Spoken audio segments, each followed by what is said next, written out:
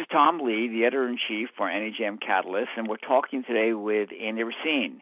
He's a System Senior VP and the Chief Medical Officer of Montefiore, one of the nation's largest health systems, and one that has a deep commitment to serving vulnerable populations in the Bronx and surrounding areas. We're talking with him today about how he and his system are thinking about the medium-term outlook for COVID. That is how they're thinking about the next 2 or 3 years. Andy is a professor at Albert Einstein College of Medicine, so he has a deep familiarity with the clinical and the scientific issues of COVID. He also has a PhD in economics and has a good grasp of the bigger societal issues for his region and the country. Before we turn to COVID today and COVID tomorrow, Andy, can you give our listeners just a very quick overview of Montefiore today? Absolutely, Tom. First of all, let me thank you for inviting me to participate. This is an excellent opportunity to cover some of these questions. So Montefiore is a very large academic health system that is in the Bronx, Westchester, and the Hudson Valley. We've got 11 acute care hospitals within this system, about 3,200 beds, 30,000 employees. We're the largest employer in the Bronx, 7,000 medical and allied staff. We have an ally in the Albert Einstein College of Medicine that is part of the Montefiore system, in addition to a nursing school. We essentially do everything from we're a totally vertically integrated system in the sense that we do primary care. We have a very large primary care network, looks after about 300,000 patients.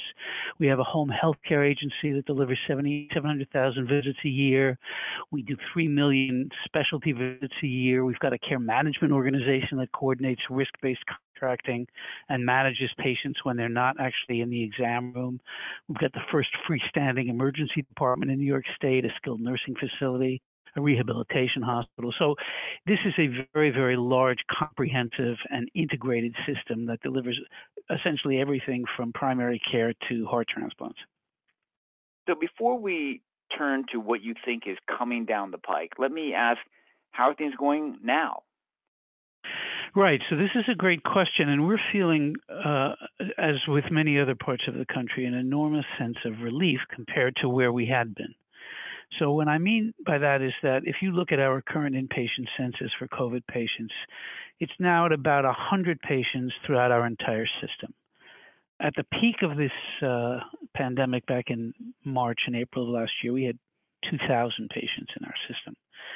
The number of people that are coming into our emergency department now that are testing positive for COVID is down to about 5%.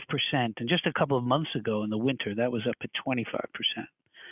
We've delivered 130,000 vaccinations so that we feel pretty good about our current staff with regard to their vaccination rates, although we still have more work to do there. We started testing, which is another really important part of sort of maintaining our tabs on this pandemic. We've run about 1/3 tests over the course of this past year. And when we used to be much more locked down, where visitation was restricted and our workforce was quite anxious about exposure, now PPE is plentiful. We're relaxing our visitation procedures and policies. Our outreach to bringing in patients who we know have been delaying their care has been ramped up. We've got enormous amounts of investments in telehealth and electronic messaging for our patients. And finally, we've learned a huge amount about how to care for this particular pathogen. And that has meant that our case fatality rate, which is one of the measures that we use for our effectiveness, is really less than half now what it was at the peak of the epidemic. All of which is to say that we're breathing a bit of a sigh of relief. We're not completely out of the woods yet. We know that there is work to be done, and we know that there are vigilance that we need to maintain, but we are feeling much, much better than certainly we did last spring, or even than we did in the middle of this past winter when we were having our second big surge. So looking back at the last year, how would you say Montefiore did? I mean, what do you think you did right that kept things from being worse than they otherwise would have been? And is there anything you wish you had done differently now? Right, and that's a really great question that we ask ourselves really all the time. Looking back, I would say there are a few really critical things that I think we got right. The first one was the issue of communication.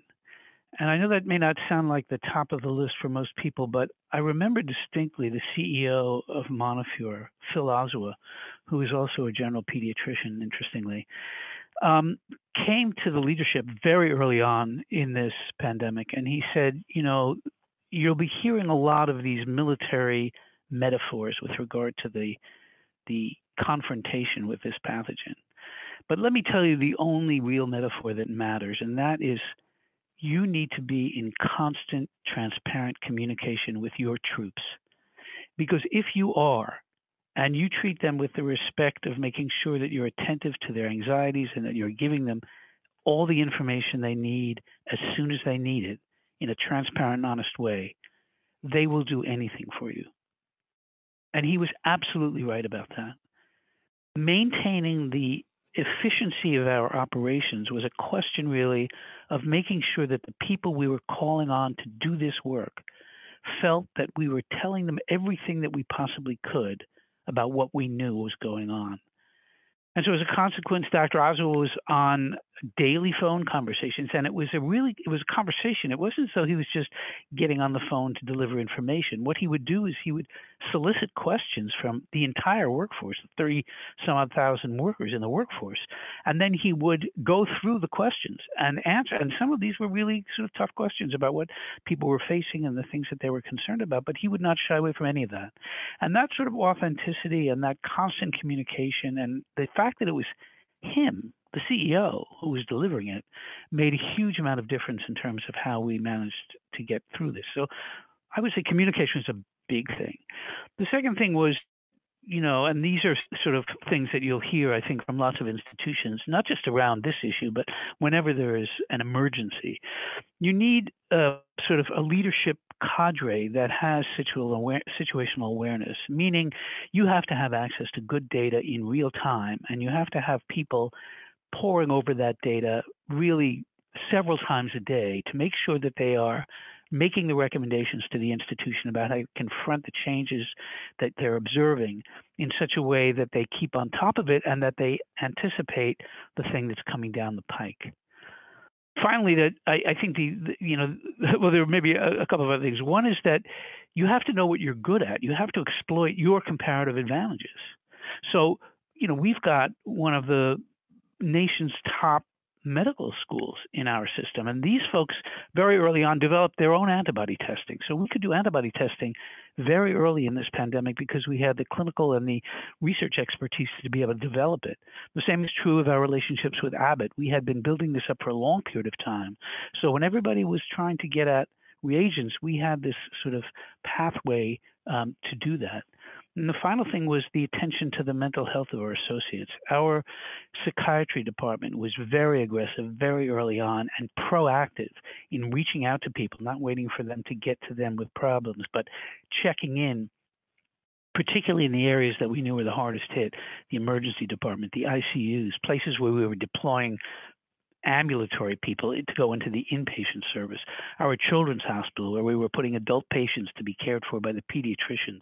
These were very, very stressful times.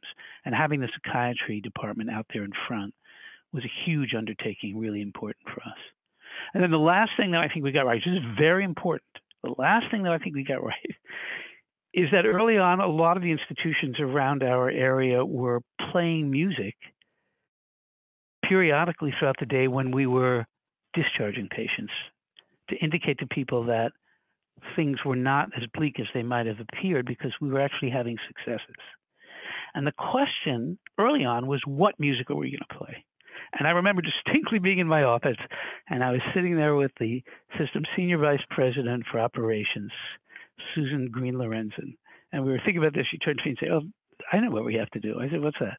"Alicia Keys, New York. That's the only thing we can play." And she was absolutely right. It was it was anthemic. It was fantastic. It encapsulated everything that you needed to hear.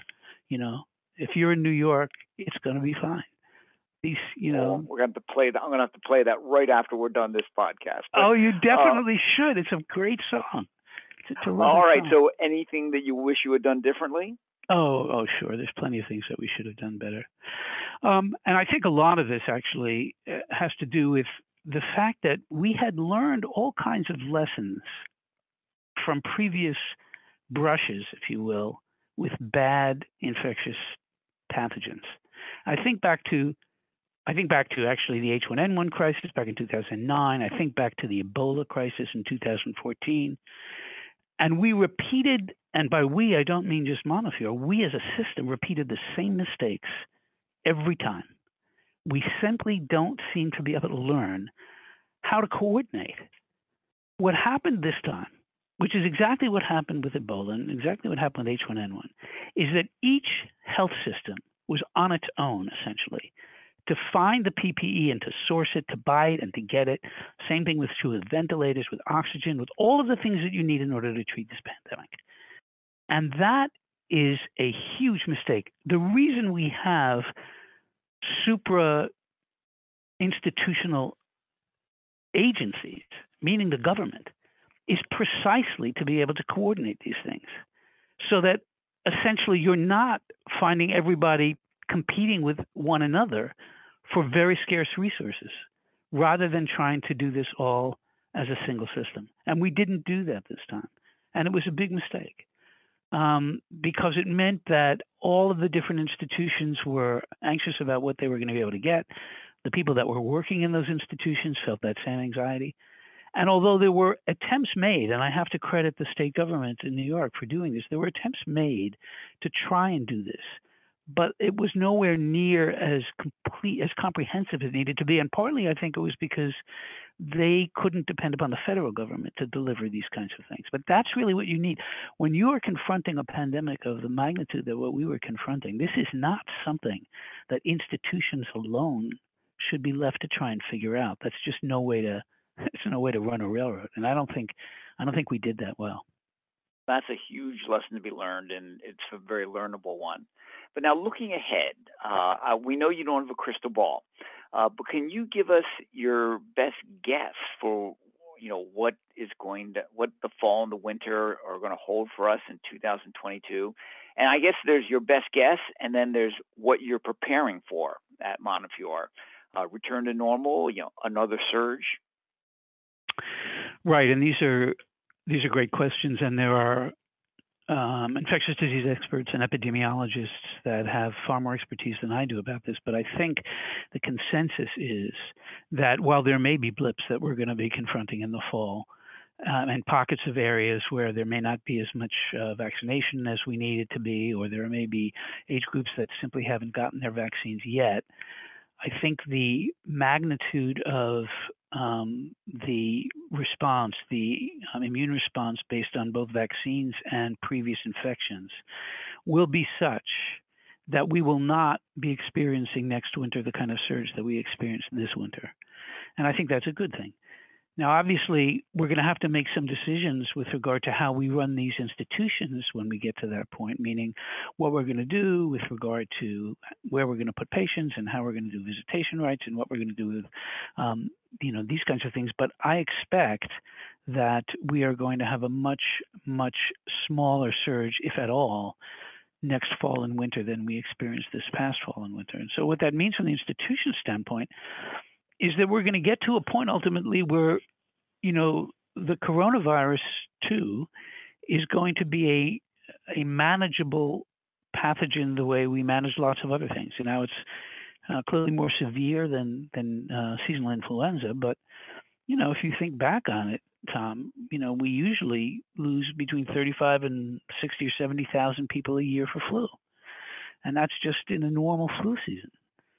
We have hundreds of children that die from flu every year. Well, I think what's going to happen is we're going to be a lot more cognizant of our ability to control the spread and the dissemination of respiratory pathogens, and we're going to be doing things more routinely than we have up until now. And by that I mean essentially during these seasons wearing masks and practicing some form of social distancing in order to try and cut down on the transmission rates. And I think we'll be probably successful. That is one of the stunning findings from this period, which is just how the incomplete adherence to social distancing and wearing masks led to such a decrease in flu rates. So much that CVS earnings are way down because of people haven't needed to go in and buy all the supplies. But and it's not just flu. I mean, I'm a pediatrician. RSV. We barely saw RSV this year in our hospital.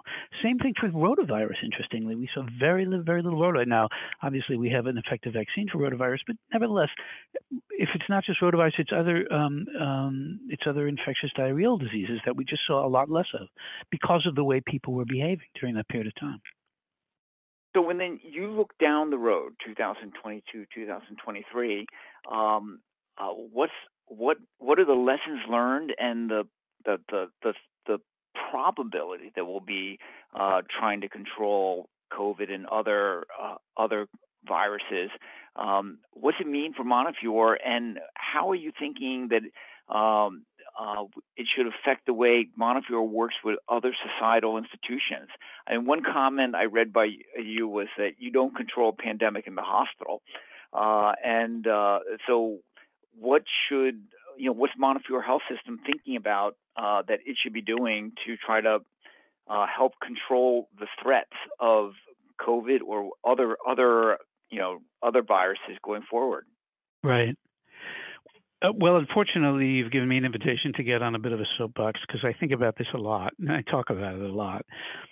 And I think the most important thing from the standpoint of health systems like ours is to maintain a certain degree of humility about this. And by that, I mean, if you look at what it is that are the determinants of health status of any population of people at any age in any venue, most of the things, if you're trying to predict variation in health status on the left-hand side of your model, most of the things on the right-hand side, the powerful predictors, are things like genetic endowment, education, good nutrition, housing, clean air, clean water, no lead exposures. The receipt of medical services can make something of a difference in health status on the margin, but the coefficient of that variable in that model is small relative to those other things. Our ability as health systems to do this is not as great as we credit ourselves as it being. First thing.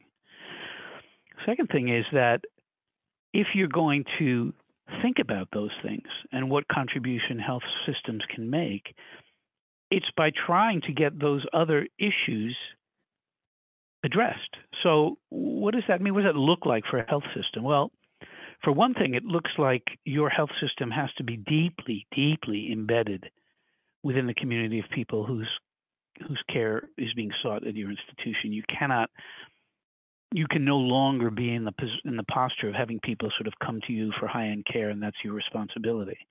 I mean, we deliberately over many, many decades now have disseminated a primary care network system throughout this community for this very reason. You have to be able to deliver care close to where people are so that you know a little bit more about what their needs are. From a pediatric standpoint, the other thing that I am very actually proud of with regard to what we're doing is the idea that 15 years ago, we came to the realization that if you're going to deliver primary care, for example, in pediatrics, you have to co-locate infant mental health in your primary care setup, because that's what is going to enable those children to grow up to be healthy. And that's also true of adults, by the way, so that we have the largest co-located infant mental health system in the country at a certain point. I don't know if it still is, but that's true. We have the largest school health program in the country because you're going to have to be able to partner with educational institutions in order to promote the health of school-age children. And those are the things that are going to lay the groundwork for what's going to be coming down the pike in another generation or two. What's going to prevent, for example, the fact that we're going to have fewer cases of hepatitis and we're going to have fewer cases of liver cancer is because we're immunizing children against hepatitis B. We're going to have fewer cases of cervical cancer if we can get our HPV vaccination rates up to 80 or 90%. And those are the things that you have to think about in a forward-looking way if you're going to be doing this. Now, the other thing about that is that you have to be willing to find out this information from the people who are coming to you for care, doing social needs assessments on everyone and being able to link them with whatever community-based organizations are available to help them with housing or clean water or their legal troubles or transportation or whatever it is that they need in order to be able to live healthy lives. And for a long time, this wasn't really considered the purview of health systems, but more and more, that's exactly what's going to be the case. And so we're obviously very actively working in those areas as well. Well, this is exactly the kind of insight that I was hoping that you would be bringing to the audience today. How Montefiore, with your very special culture and your challenging setting, the ways in which you are going beyond the boundaries of what people think of as traditional healthcare. And I do think that it's clear the rest of healthcare has a lot to learn from the innovations that you guys are pursuing, things like your school health program, and I'm hoping that we'll be able to spread more of those through NEJM Catalyst. Well, we'll be watching how it goes over the next year or two, and I'm sure we'll be coming back to you for more of Montefiore's experience and insights. But thanks very much for your time today. Oh, it was a pleasure, and I really appreciate and I'm very grateful for you to have invited me to get to talk to you about this. It's obviously something that's of great importance to all of us, and I appreciate the time. Thanks.